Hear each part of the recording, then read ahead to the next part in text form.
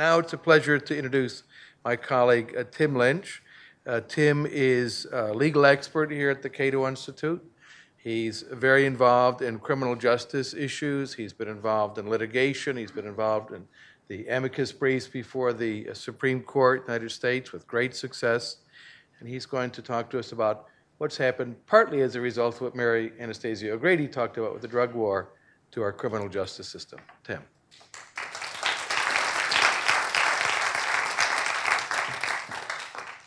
Thank you, Tom. Good afternoon, everybody. I do have a lot of material that I want to go over with you, so I think I'll just dive right in. When it comes to the American criminal justice system, there's some good news and there's some bad news. The good news is that if you look over your pocket constitution, which I'm sure everybody here has received, there's some great protections in here to guard against government abuse and good protections for individual liberty.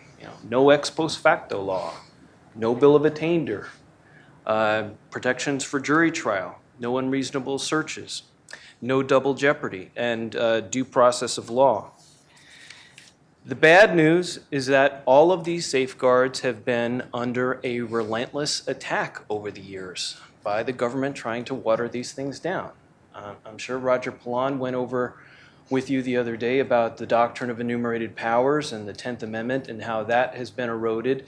The same type of erosion has happened with the provisions of our Bill of Rights. Now, one factoid that you may have heard about our criminal justice system is that the United States has about 5% of the world population, but we have about 25% of the world's prisoners. We have more than 2.5 million people behind bars. And to put that number into some type of perspective for you, it took us more than 200 years to lock up the first million, but it took us only the next 30 years to lock up the second million. So incredible acceleration of prison space here in the United States. During the 1990s and early 2000s, we were on average building a prison in the United States about one a week. So an incredible expansion. As Tom mentioned, a lot of this is driven by the drug war. Many drug cases, many drug prisoners here in the U.S. And that even, the people behind bars doesn't even tell the full story, because beyond the people that are actually behind the walls of the prison, there's another 5 million people that are under the supervision of the American criminal justice system. So when you add in all the people that are outside the prison walls but that are under probation or parole, we're talking about a total of 2 million behind bars and 5 million more people under the supervision of the criminal justice system. 2 years ago, the Supreme Court issued an extraordinary order to California authorities to reduce their prison population. Now, I have to tell you that among lawyers, they know how extraordinary this order was, because normally the judges just say, the prison management, that's for you guys to decide. It's not something for judges to get involved in. But the conditions in California had gotten so bad. I mean, they're operating more than twice the design capacity of those facilities, just pushing more and more people into these facilities, operating well beyond their design capacity. That the conditions had gotten so bad that the judges said, we have no choice, that it's just so bad. We have to take steps and order the prison people in California to reduce their prison population. So the American system is busier than ever, but surprisingly, we're seeing fewer and fewer jury trials. About 97, depends on the jurisdiction, but about 97, 98% of the cases that come into the American system are not adjudicated before juries. They are resolved through a system of charge and sentence bargaining. Most Americans are astonished by this. In the abstract, some cases go to trial, some cases are plea bargained, but the percentages are overwhelming. It's either 95, 97, 98, depending on the jurisdiction, are resolved not through trials. They're resolved through charge and sentence bargaining. And a lot of people are mixed up about this, because if you just, casually follow the news, we're kind of bombarded by the cases that do go to trial. Like recently, it was the case of George Zimmerman, right? We're hearing about this on the news almost every night. But these are the rare cases that go to trial.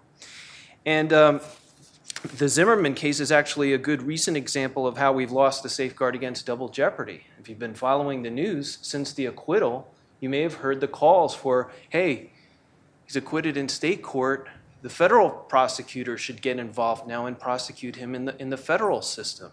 And so we're awaiting right now Attorney General Eric Holder and his decision about whether charges will be brought against Zimmerman. The legal safeguard is not there. It's like up to the discretion of the Attorney General, who says he is studying the case. So that's another example of how that safeguard has been weakened. The ban on unreasonable searches. Well, instead of search warrants, where agents traditionally have had to apply to a federal judge to get approval, to get that search warrant application approved so that they can go ahead and do a search, these days FBI agents are wielding what they call national security letters. They're using these letters, which do not need the prior approval of a judge, to go and seize property and records from businesses. This summer, of course, we learned about the National Security Agency that is gathering phone records, email records, internet surfing activity on millions of Americans. And tens of thousands of Americans, mostly minority males in our central cities, are subjected to stop and frisk searches at the whims of police officers. So I'm sorry to say that the American criminal justice system, it's in very bad shape. It's badly flawed, and more flawed than most people want to see or admit. Now, it's not a happy conclusion, I know, but this is information that I think you need to know. So what I've done is I decided to divide this lecture into two parts. The first part is I want to take you through some of the theory and explain in some more detail how our law has been moving away from some of our most basic foundational American principles. And in the second part of the session, we're going to screen a film called 10 Rules for Dealing with the Police. The idea here is to teach you how to confidently assert your rights during a police encounter. You'd be surprised how many Americans get tricked into waiving their constitutional rights during police encounters. Most searches happen not because the police have a search warrant or one of these national security letters. It's because they're trained in methods to trick people into waiving their rights. So by showing you this film, we're going to teach you a little bit more about how to handle yourself and not to get caught up by some of these traps. Okay, let me back up and start with some of the basic theory and some of our first principles. It's just where we like to start all analysis here at Cato. Our Declaration of Independence lays out our theory of rights. You know, we have the right to life, liberty, and the pursuit of happiness. And so following that document, we believe that the role or purpose of government is to help ensure that these rights are respected. Now, our rights can be violated in basically three ways. Our rights can be violated by hostile foreign governments or terrorist organizations. I'm sure Doug Bondo covered that material with you this morning. So we have the military to deal with that threat to our rights. Our rights can also be violated by common criminals. This morning on the news, we heard about this bad guy in Cleveland who held these women hostage for several years.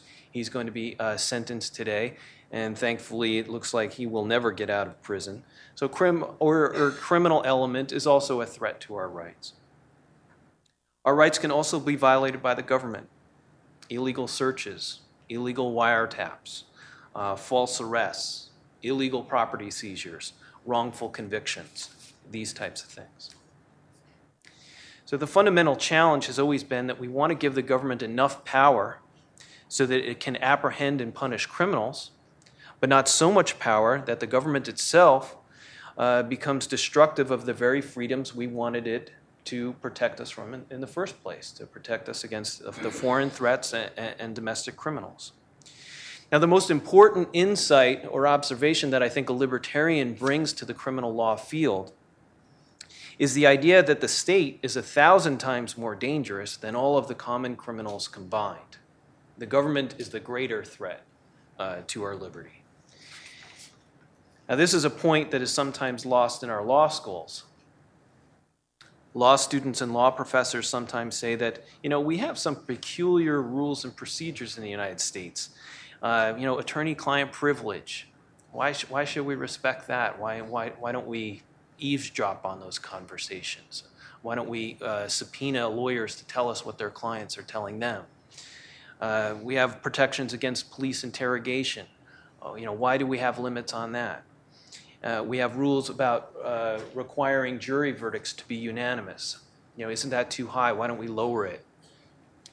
They say that these are impediments to finding the truth. And they say that other countries have better criminal justice systems. They don't have these rules or impediments, so maybe we should rethink some of these rules. And I think the proper response is that our system was not set up solely with an eye towards finding the truth. That's an important objective, but it's not the only objective.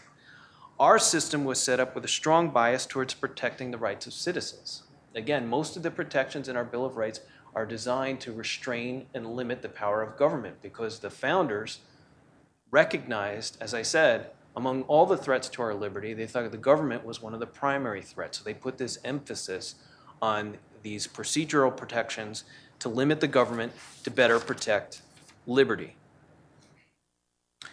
So with those basic principles in mind, now I want to get more specific about some of the basic American principles that I think are in the most danger these days from the way in which we observe the way the government is operating. And the first one I want to touch upon is the foundational principle that has been under attack in recent years, and that is the division between the military and civilian law enforcement. That has been a traditional American principle from the beginning, is that we want to keep these two things separate. But largely with the drug war, we are seeing there's two aspects to this militarization. On the one hand, the military itself is getting more and more involved in policing. We have Marine units operating in the interior of the country, in Texas and along the border. We know that the Navy are using its assets in the Caribbean to chase drug smugglers. Those are two examples. And we are also seeing our civilian law enforcement agencies. This is the other aspect, the other side of the coin, is our civilian police units are increasingly adopting the tactics of our military. And there's been a proliferation of paramilitary units in our American police departments. They're called different things in different jurisdictions. The most common thing is the SWAT teams. In other jurisdictions, they're called special response teams. But they all have one thing in common. They operate in a paramilitary fashion. When you look at the garb and equipment that they're carrying, the helmets, the camouflage uniforms, the weaponry that they're carrying, M16s, flashbang grenades, and then the tactics that they're using, military-type tactics. You've seen some of it on television, I'm sure, where they run up to a house, one knock on the door, and then the battering ram comes and the door goes down, and then they go rushing inside, screaming. Sometimes these raids are done in the middle of the night where the occupants of the home think that they're about to be burglarized or going to have criminals coming in, and there's shootouts between ordinary homeowners when they're going into the wrong house and the police. This is one of the most serious problems, I think, in American policing today, is that we've blurred the mission of these two different agencies. When you think about it, the role of the military is to find the enemy, to destroy the enemy. They're not thinking about rights of people on the other side of the battlefield. Their mission is to find the enemy and subdue them. When it comes to the American policing, police departments, we used to call them peace officers.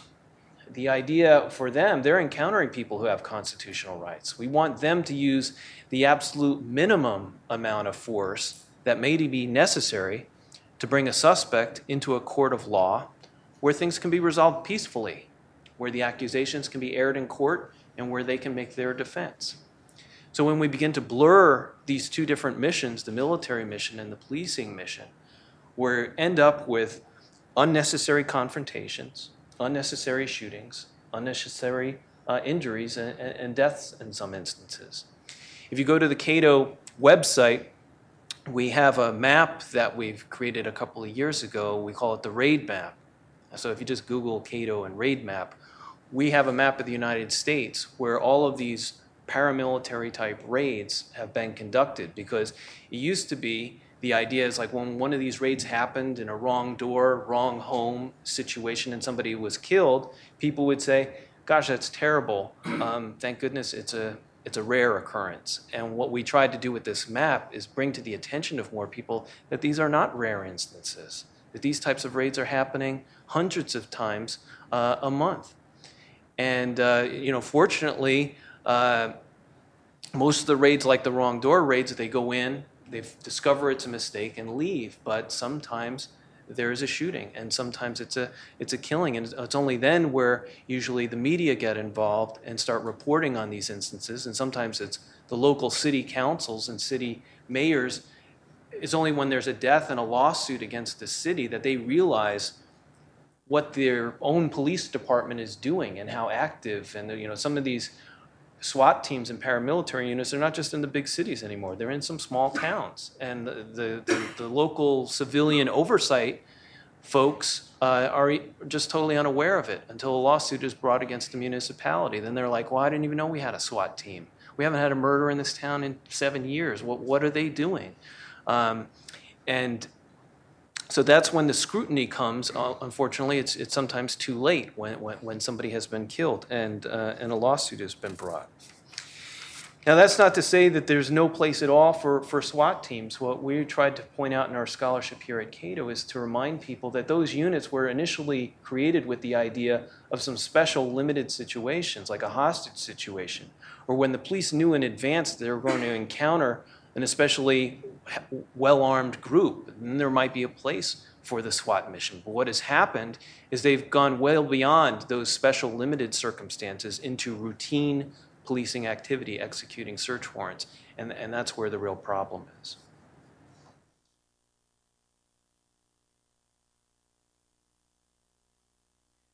The second principle that is under attack is due process of law. And that's mainly through the use of the civil asset forfeiture laws that we've seen increasingly used in the United States in recent years.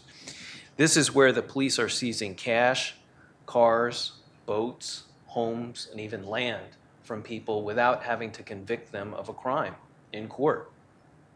And this is punishment without any trial. Our friends at the Institute for Justice are representing a couple who own a hotel, like a family hotel business, operating on like 20 acres of land. They've owned this business for 25, 30 years, and federal prosecutors are trying to seize the hotel and the land on which it sits. And the federal prosecutors are saying some of the guests in your hotel were involved in drugs. And the prosecutors admit that there's no evidence connecting the owners of the hotel with these guests who happen to have drugs. They admit that, but they're still saying your property is subject to seizure because of this very loose, tenuous connection. And the lawyers at the Institute for Justice have calculated, because they've owned this business for 20 years, they must have rented thousands of rooms over the years, and they've calculated that 0.0012 have been involved in illegal activity, and yet federal prosecutors are ready to seize this. This is where their retirement nest egg. All of their money is tied up in this business, and they were going to sell it. This was going to be their retirement, and now it's at risk because it's in litigation with these federal prosecutors. Wall Street Journal had a front page article on this, and they explained that these types of seizures are happening all around the country. And sometimes it's not just these big items. Sometimes it might happen during a traffic stop where somebody is stopped. A police officer will go through a woman's purse, take out some cash, and he'll say, I think this is drug money. If you want it, you go back to the police department and apply for it, in a couple of days.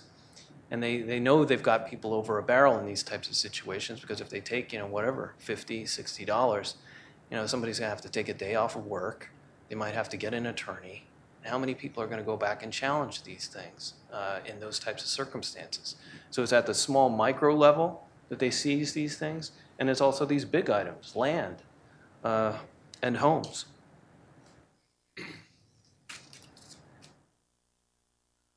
One of the other, probably the most serious threat these days is what we call over-criminalization. There are now so many crimes in the federal code that no conscientious citizen can possibly know what all of them are. There are thousands of them, and when you go into and you include regulations out there that are being promulgated by the EPA, the IRS, and all these other alphabet agencies here in Washington, and so many of these regulations, once they're issued, a criminal penalty is attached to many of them. So when you add those in, there's thousands more. One congressman asked the Congressional Research Service to report back to him and tell them, just tell me how many federal crimes there are. And after a while, the Congressional Research Service went back and said, we can't do it. They're scattered all over the code. It would take us too long, and it's too difficult just to count them. A few years ago, there was one case being argued before the Supreme Court, just involving one federal criminal statute. It's called the Honest Services Fraud Statute. And the attorney for the federal government was up before the Supreme Court, and he was arguing, saying, this is our interpretation of this law. And one of the justices interrupted him and said, oh, wait a second. According to your interpretation, we've got about 200 million Americans in the workplace. According to your definition, I'd say about 150 million Americans are on the wrong side of the line. And the attorney for the Department of Justice didn't dispute that fact. Their mentality is like, don't worry, we're not going to harass the wrong person. We're only going to use this to go after the bad people. He didn't say it in those words, but that's what he was basically trying to assure the justices, that don't worry, we're responsible. We'll only use this in the right cases. That's just one federal criminal statute where he said this. So when you think about this, in this type of legal minefield, now think about the protections of our Bill of Rights. Even if they were not being watered down, what good does a right to a jury trial give you, or a right to confront witnesses, or to call your own witnesses, or to have a speedy trial or a public trial? If there's so many regulations out there that you can't go through life without tripping on them and getting on the wrong side of the line, these procedural protections of being able to have a jury trial, they're not going to be much help to you, because there's no matter what you do, you can get tripped up and nailed by prosecutors. So one of our most important priorities is to roll back these criminal codes, not only at the federal level, but also at the state and local level. Now, these are the main problems. Before we get to the film, I do want to highlight some of the positive trends out there, because I do want to try and balance this out a little bit. There are some real problems with our system, as I said. There are some positive trends going on that I also want to identify before we get to the film. The first one, I didn't hear Mary O'Grady's talk, but in the drug area, which is responsible for so much of the problems in the criminal justice system, but these marijuana legalization initiatives that passed in Colorado and Washington State, huge development. Shows that the political climate is finally shifting and that the voters are ready for change in this area. I'm sure during your days here, you may have also heard about the Portugal, what is happening there. They decriminalized all drugs. So finally, at long last, we are beginning to see signs of change, that this drug war is finally winding down. We've got a ways to go, but it's definitely positive developments here on that front. Second is the law on self-defense has been improving, including the Second Amendment, the ability to keep a gun in the home, and the ability to carry a gun outside of the home with these shall issue permit laws that have passed over the past 20 years. Despite efforts to use the Trayvon Martin case to build a case against the Stand Your Ground laws, that effort, although we hear about it on the news, that effort is largely failing. The President Obama's effort to use the Newtown tragedy to get more gun control laws passed through the Congress, we know that has failed. So there's still problems in this area. I don't know if you've heard about the case here in Washington, D.C. A few months ago, there was a boy who got a new bicycle for Christmas, and he was riding his bicycle around his neighborhood, and he turned a corner, and there were some pit bulls in an alley, which proceeded to attack him. One of his neighbors heard what was going on, ran into his house, got his gun, came out and shot the pit bull to stop the attack. And some police officers arrived after that. And is the guy hailed in the Washington Post as a hero for saving the life of a boy? No. What they said was that he has to get a lawyer because he's caught up in DC's very restrictive gun control laws. Firing his gun beyond his property line, I think, was the regulation in question. So that's what you mean when people say, you don't have anything to worry about if you haven't done anything wrong. Here in this case, what did the guy do? He saved the life of a boy, and he's still getting in trouble with the authorities. So I'm not saying the gun control battle is won. There's still lots of work to be done when you have cases like this, but there's no question about it. But where we are now than where we were 20 years ago.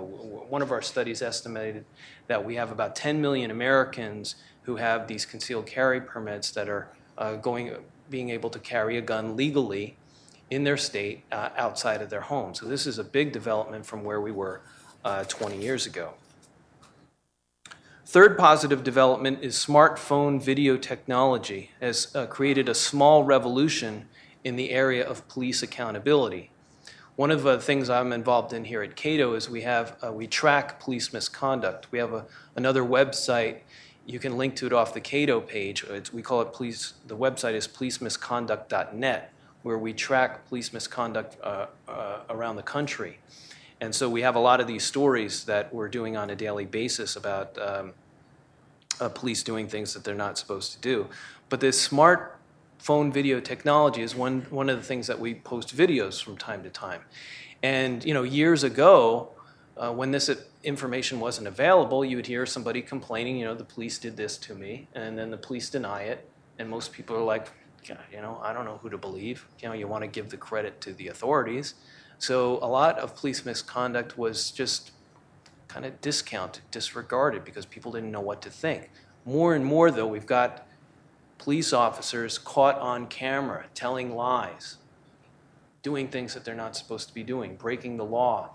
And I think that's opened the eyes of many people that, look, this police misconduct does go on.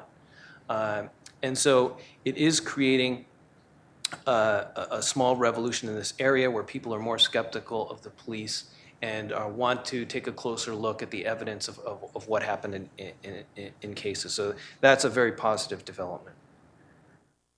Another one is DNA evidence. It's also brought a small revolution to the criminal justice area. Now that we have this irrefutable evidence that the government has locked up innocent people for crimes committed by others, again, it kind of has really shaken things up that you cannot always rely on prosecutors and the police. And we know with this incredibly strong, irrefutable evidence that miscarriages of justice do take place from time to time, more often than most people would have believed. But with DNA evidence now, we just have to confront that fact that mistakes happen much more often than people realize. Okay, so that's a quick walk through the theory and some of the main problems that we're facing in the substantive law. What we're going to do now is show you some practical tips that you can learn to better handle yourself during a police encounter. Now let me quickly set up this film that we're about to show. It's called 10 Rules for Dealing with the Police, and I've mentioned the Bill of Rights, and if you look through the Bill of Rights, if you take a few minutes to skim over those provisions, a lot of those provisions have to do with our criminal justice system. But they have to do mostly with the trial. They'll talk about the right to a speedy trial, right to a jury trial, right to confront witnesses, right to call your own witnesses, and this sort of thing.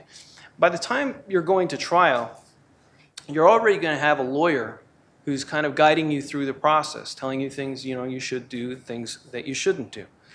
But there's two provisions of the Bill of Rights that come into play well before any trial. And the first one is the Fourth Amendment, and that's the one that protects us against warrantless searches, unreasonable searches, and seizures. And the second one is the Fifth Amendment, which is the protection against self-incrimination. These are the ones that come into play when it's just you and the police officer. And the police are trained in techniques, as I mentioned earlier, they're trained in techniques to get people to waive their rights. And under the law, rights can be waived if you're not paying attention. The law requires people to assert themselves and to say that they're not waiving their rights. And that's kind of what this film focuses in on. It kind of shows you the common traps and techniques the police use to get you to waive your rights and how you should handle the situation. It's kind of an entertaining film. It's a series of skits, and the first skit is usually where the person doesn't know anything about their rights and how they can kind of quickly get into trouble. And then they'll do a second skit with the same scenario, but somebody who's a little bit more knowledgeable about things and how they assert their rights and how there can be a different outcome. Just one other thing I want to point out before we start the film is the producers of this film wanted, one of their challenges is that they wanted a film that would be broad-based. It wasn't just designed for like white, middle-class, college-educated folks like the people we have here. They wanted a film that would be broader, so all age groups, and including people who haven't, finished their education. So there is some slang and profanity for that reason, because they wanted to reach kids in high school, and that's the way they talk. And so you'll see what I mean as we get into it. So we'll start the film now, runs for about a half hour, and then I'll make a few more remarks, and then we'll take your questions afterward.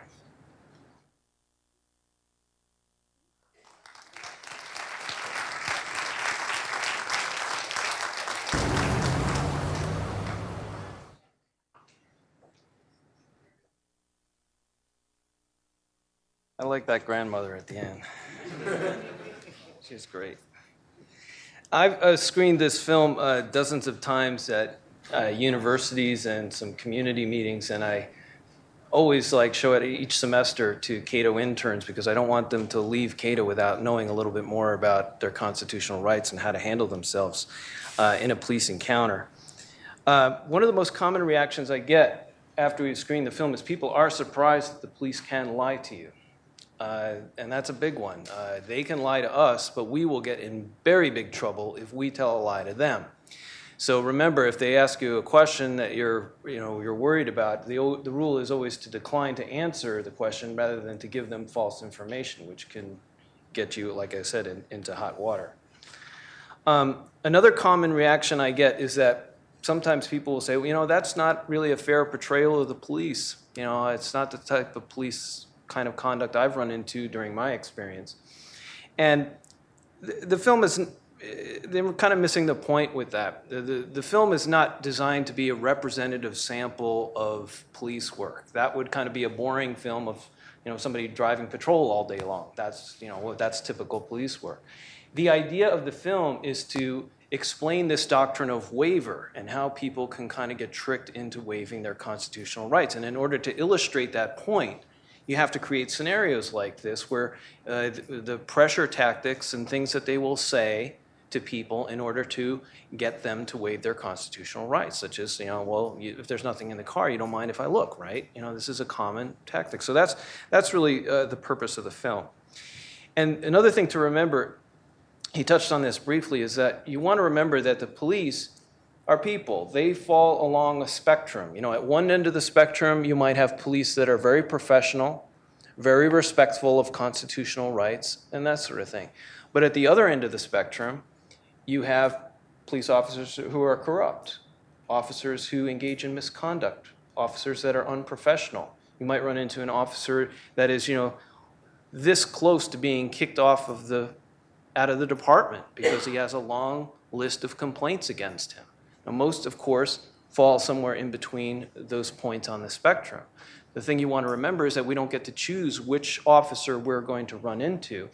So the point is that knowing a little bit more about your constitutional rights is going to protect you regardless of the type you run into. Okay, before we take your questions, a few other things, things that you can do. Actually, go home after Cato University and some steps that you can take. First of all, this film that you've just seen, 10 Rules, is available on YouTube. The purpose is not really to sell videos, it's just to disseminate the information so the people who are behind it put it out there. So one of the things you should do is, for those involved in social media, is you should link to this film and blast it to everybody that you know if you think it contains valuable information. Another thing that I recommend is that with the handouts, I don't know if everybody got the handout for this lecture, but there's a pile on the table outside. But among the items in the handout I prepared for this lecture is a sheet put out by the ACLU. It's designed to be a wallet card where they've kind of condensed reminders of what your rights are, and the idea is to fold it up and hold it in your purse or in your wallet. And I recommend that you take it out and read it from time to time, because everybody now is fresh. You know what to do, in the next couple of weeks, but this information, will be rusty for you in whatever, 2 or 3 months. So, the next time you're waiting in a dentist's office or a haircut or whatever, that's the time I take out the wallet card and just, in 3 minutes, you're fresh again. So that's another thing to keep in mind. Another suggestion I give that's not in the film is that we've kind of, with our smartphones, we've kind of gotten in the way of, out of the habit of knowing people's telephone numbers. And so another suggestion I give is that you write down a few telephone numbers, you put it on a business card, and you keep it away from in a separate place from your phone in your wallet, because again, you don't know the type of police officer you will run into. They might take the phone away from you when they arrest you. Then where are you going to be if you don't know anybody's telephone number anymore? So that's another thing, easy thing that you can do. Another thing that you can do is that, especially for students at universities, you can take this film and you should hold an event at your college or university. Screen the film. It's an easy thing that you can do, and if you go to the Flexure Rights website, they have a list of concrete suggestions about how you can put on an event. You can also hold an event, in your community, whatever, your frat house, sorority house, or another group that you're involved in, gun clubs and this sort of thing. It's a good, fun event to put together. All you have to do is get the film. It's just $20 if you want to get the DVD, order pizza, and there you go. You've got a good event to hold. Last thing, I mentioned the website I'm involved in called policemisconduct.net. We aggregate police misconduct stories from all around the country, and a lot of people send us stories to post on our website, and this is another easy thing that you can do to help us to hold police accountable. So it's not so much the national stories which we find, but in your local community, if there's a local newspaper or online where you see a police misconduct story, it just takes 2 minutes to get a link and send it to our site so we can aggregate it on our website. So that would be helpful as well. With that, I think we'll close and take some of your questions. I really thank you for your attention. Okay, I guess we'll start right here. Thank you. I remember that there was a recent case where... I don't think it's on. Yeah. All right, now it is. There's a recent case where a man chose to remain silent, and the police were actually able to use that as evidence to his guilt in the court. Can you expand upon that whole situation and what to do about it? Yes, this is a case that was just before the Supreme Court this past term. The case is called the Salinas case. And what the court was looking at was that it's clear from the Miranda, the stuff you hear on television, that after you've been placed under arrest, that's where they give the famous Miranda warning where they say you have the right to remain silent. And what the Supreme Court was addressing this term is like, what about before the arrest? What about if they're just questioning you, but you haven't been actually placed under arrest yet? What happens then? What if you choose to remain silent then? Can the prosecutors use your silence against you in court?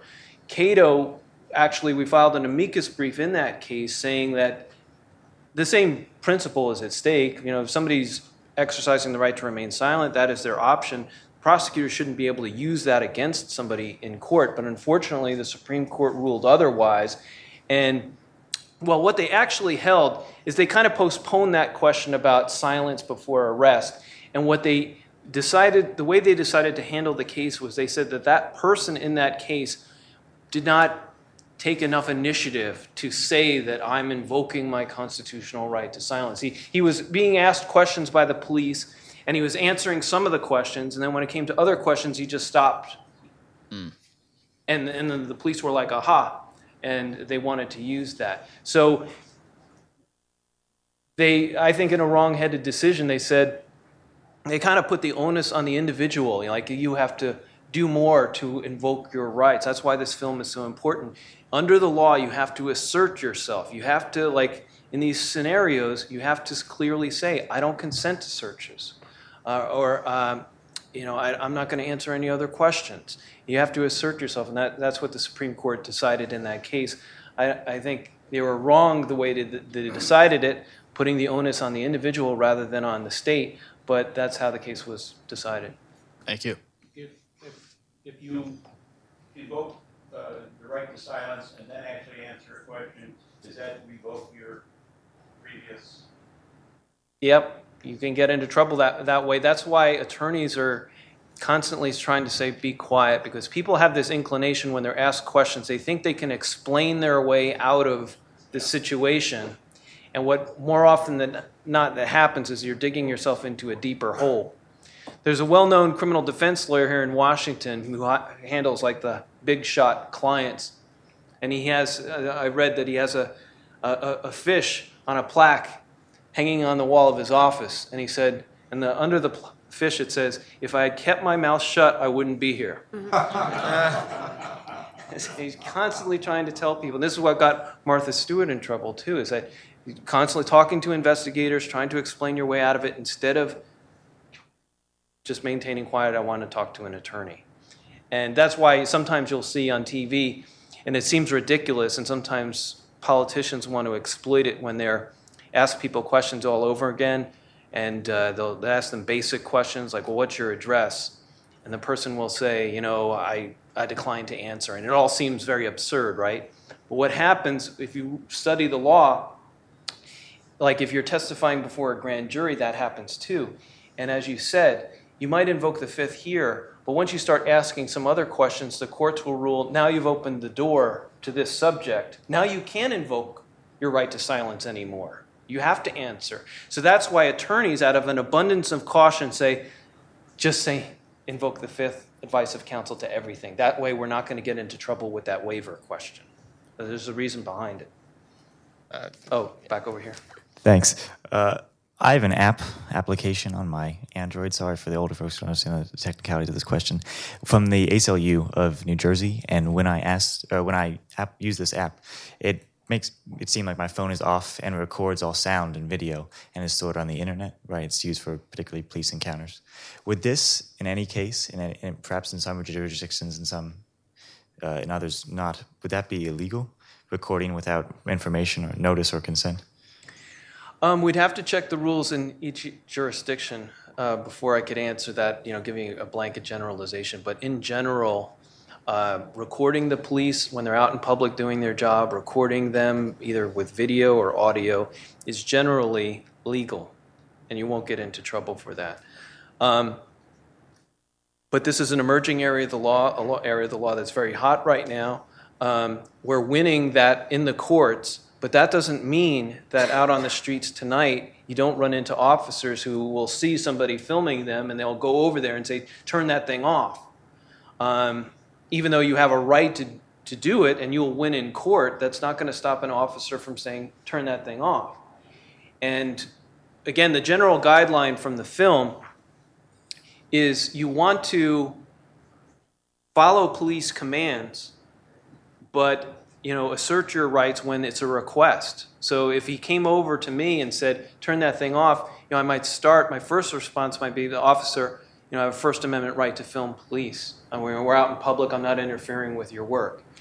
Now it's back to him. What does he say? Does he back off? Or he might say, all right, we'll stand across the street and do that. We're doing an investigation here. That might be one response. But if he says, you've got 2 seconds to turn that thing off right now, now it's back to you. That sounds like a command to me. So follow the command, but if it's just a request, then follow your own prerogative. Now there are activists out there. They're on YouTube constantly putting film clips of the police. There are activists out there that are willing to go to prison to get arrested in order to fight this stuff in court, in order to establish a legal precedent that people can film. But for most of us, our objective is not to get arrested. So this is the guideline to follow. You follow their commands, but where they ask permission to search, or they ask, do me a favor and turn that thing off, that sounds like a request. So, sorry, officer, we have a First Amendment right to film, and see how he plays it from there. Thank you. So you briefly touched upon the use of DNA evidence with expanding modern technology. So this year in June, the Supreme Court decided Maryland v. King, right? And they decided that if you are arrested, they can take a cheek swab and test your DNA against a database of crimes which they have DNA evidence for. And Scalia wrote the dissent, very vehemently claiming that this was an injustice against the against your Fourth Amendment rights to sort of unjust searches, right? This is a general kind of search. So in your opinion, do you think the court, the 5-4 court, made the correct decision in allowing sort of the general use of DNA? Right. Now, this question is about the other side of DNA evidence. The part I was referring to is like when you have a prisoner who's locked up for, say, a rape, and he is maintaining his innocence, and he says, like, let's get a rape kit and let's test this against my DNA because I didn't do it, and the DNA test will prove I didn't do it. And then we have the government fighting him, denying him that test. That's becoming more rare, but 10 years ago, the prosecution would fight these types of DNA tests. And so that's a use where the person wants the DNA test. He says it can establish his innocence. And so that's what I was referring to. What the gentleman is asking about is a Supreme Court case that came before the court last term where the police want to take DNA swabs on people who don't want that done. So they want to take your DNA and put it into a database. So it's typical of the government, right? It's like when you want the DNA test, they're denying it. And when you don't want them, taking your bodily fluids or whatever, they're like, well, you have to. You don't have any choice about it. So I think that's the difference. I think Justice Scalia made the right points in that dissent, but that's another case in which we unfortunately lost. These DNA data banks are growing, and they're taking DNA swabs without a proper legal basis to do so, and I think that's a problem. Thank you. Hi, my name is Sarah Harvard. I go to American University. A couple of days ago, I had the opportunity to talk to his last name, Mr.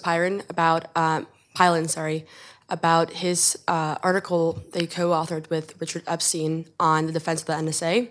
And in that article, he mentioned that it is constitutional since in our Fourth Amendment, it allows for searches, but not unreasonable searches.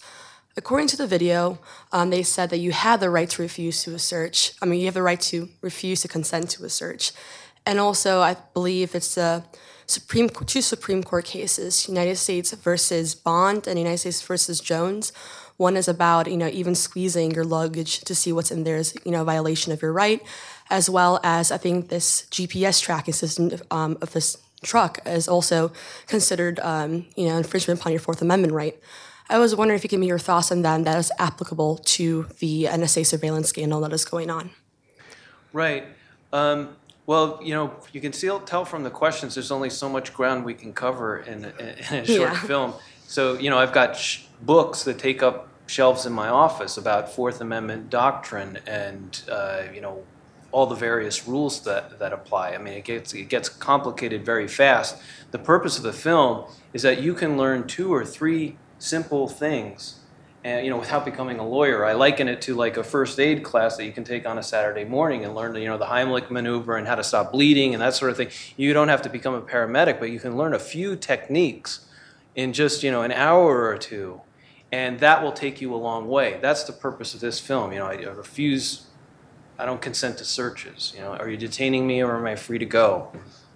I know you're just doing your job, officer, but, I don't have anything to say. Just, people think sometimes the interns here think it's too simple. They want to get into the complicated stuff. But in the pressure of a police encounter, people forget everything. And that's why, believe me, if you just can remember those 3 things, you're ahead of 95, 97% of the people out there. Now, you're asking about the NSA and the Jones GPS tracking that's getting into, more complicated Fourth Amendment doctrine. And in the libertarian community, there's been some debate over the NSA stuff, and I think what they're doing, is closer to the general warrant stuff that is prohibited by the Fourth Amendment, by this, gobbling up phone records and email records. I think it's more akin to that than some people are taking the view that, well, it's national security and it's reasonable under those circumstances. I disagree with that point of view. And then I have one quick question. When it comes, I think Mr. Pylon was talking about, if it's a constitutional or not. But my case, or my concern is that whether or not it allows for a bigger government and more authoritarian government through law enforcement agencies, the military intelligence. What's your stance on that? Would you, stand by something that is constitutional, or would you stand by something that allows for a bigger government? Would not allow for a bigger government? Yeah, I think that is a good point. I think your professor was making that even if we disagree on the constitutional question, we can still have the policy debate, right? Do we want, putting the Constitution aside, do we want the government to be able to do this stuff, or should we change it? I think that's a good point. Now, before, the general rule we had was that the NSA and these intelligence agencies were taking their high-powered technology and going out of the United States. Now they're turning it inward, and I think that's a big problem. I think it's problematic, and I agree with Rand Paul and the other people who say, we've got to change this, or our liberties are in serious danger here. Not just thinking about the next 2 or 3 years. This is the problem with most of our friends and neighbors. They just think about the next 2 or 3 years. I'm not worried about our government. We have to think about 20 years from now. We don't know what's going to be in place, and they're putting this architecture in place now, and it's not just the short term. We have to think of the long term here. All right, thank you. Well, Hi, yes, thank you very much. I'm a law student, and I don't think I'll be going into criminal law, but it was really eye-opening to have a whole semester of this, and I think the video was really great. I would have liked it before my final. even if you don't go into criminal law, every lawyer is asked these types of questions from time to time. Yeah. So very these true. are the types of things your relatives want to know about, and your friends, because a lot of people, you have constitutional rights, but you also know you can get into trouble for disobeying a police officer. And so everybody's kind of like in this box, and they're not sure what to do. And that's why some of these things are helpful. Gives you a little bit more guidance on what can and cannot be done. Yeah, well, I'm from New York City, so I agree. We get that a lot. I have a couple of very quick questions because I've been thinking about it a while. Everybody's here voluntarily, so I hate to take up your time. The first one relates to third-party doctrine, which is very similar to NSA. Third-party doctrine seems a little outdated, and there's even been some murmurings in the court that third-party doctrine, where you give your documents to a third party and suddenly you have pretty much no right to privacy to them, that might be abandoned. I was wondering if you could comment on that a little bit. Okay, the third-party doctrine basically means, like, let's say there's three parties. There's me, let's say there's my bank, which has my banking records, and then there's the government, which is the third party. Or it depends on who you're talking about, it's the third. But the government, well, let's say, wants my banking records. They don't come to me to ask for my records. Instead, they go to my bank without me knowing about it. And then the rules are like, all right, what are the rules in these types of situations? Can the government go to the bank without my permission or consent and get my financial transactions? And the bank is usually in this situation of like, well, if you have a warrant or a subpoena, we will comply with it. And the Fourth Amendment's protections don't kick in, because even though it's my information, the bank is the one holding the records. So the courts have said, well, this is a third-party doctrine. I don't have standing to challenge the search later in court, and that sort of thing. And these days, as everybody is pointing out, it's different from, this is one of the things that's different from 1776, right? It's like we had all our records in our homes, but increasingly, the bank has our financial information, a hospital has our health information, and the Google and Yahoo, and they have our email information. So the government is going around to those places to get information on us, and that's why we're asking that the third-party doctrine be rethought. I know a lawyer who has a criminal practice, and he, shopped around for a bank, and he went to a bank to say, look, I have my practice, and I know you have to comply with a subpoena from the FBI or from law enforcement, but if they come and ask for my records, I just want you to notify me of that. And so they entered into a contract on that basis, and he said, all right, I'm going to give you my business. All you did to do, the FBI was here yesterday, they asked for this or whatever, so he could be put on notice of that. And that was in place for many years until the Patriot Act came along. And that's when, with these national security letters, it makes it a crime for people to talk about the letters and this sort of thing. So we are moving down this road with these new rules where people cannot even through contract be notified about what the government is asking for with respect to their personal information. So that's the third-party doctrine. We're trying to fight it, but right now the courts have been resisting it. We'll have to see what happens in the coming years. My second question involves, you talked about how so few percentage of the trials are actually jury trials at this point, but even more so, jury nullification, which used to be kind of the hot stuff, has really dwindled, or at least it's my impression that very few states have it now. And it used to be a real check against, oppressive laws.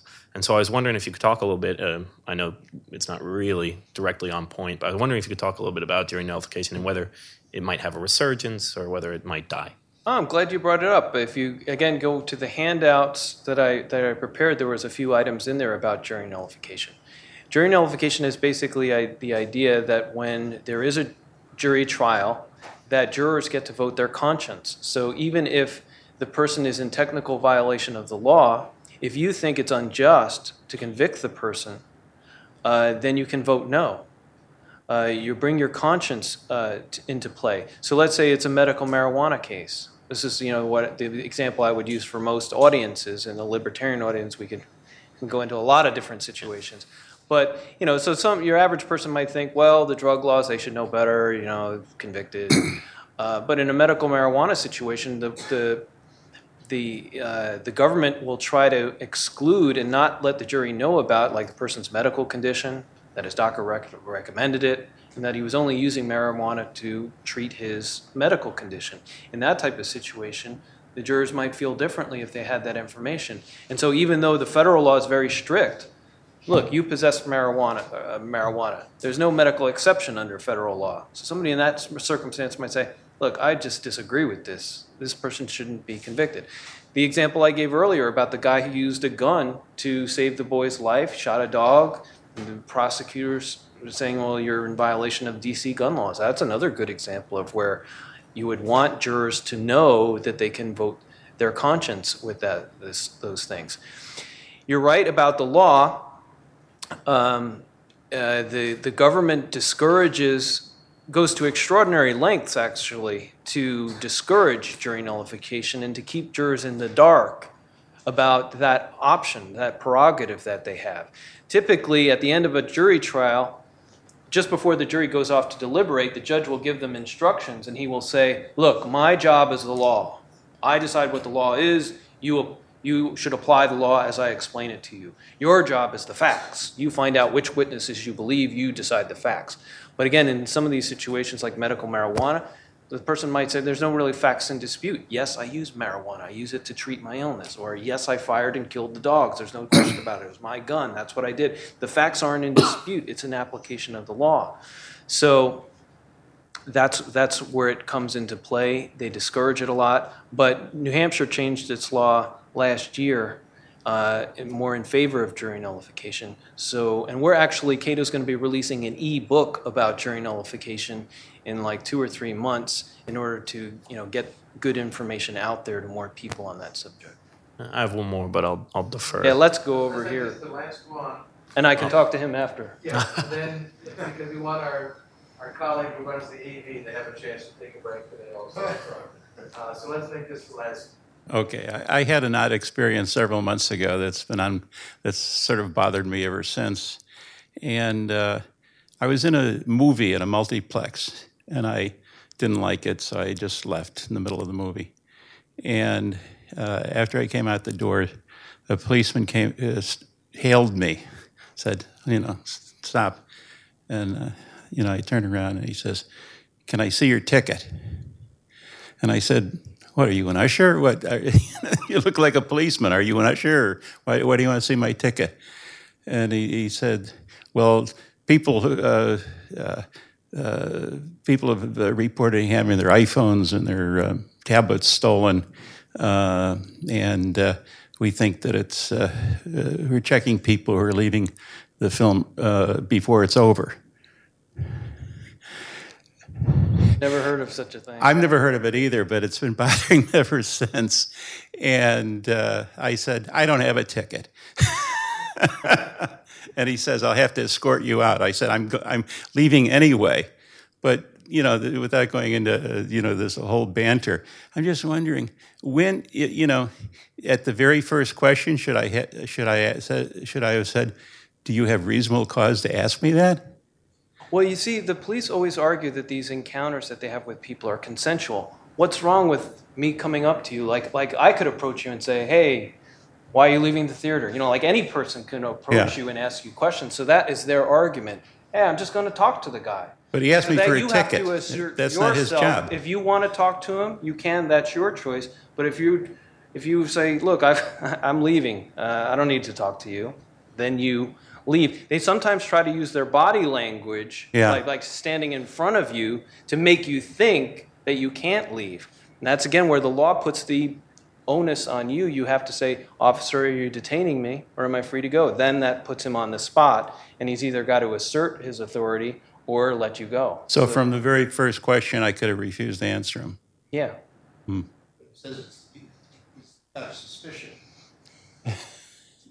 Well, I read in the newspaper months later that they arrested a kid at another theater who'd actually been stealing things while people were watching the same movie.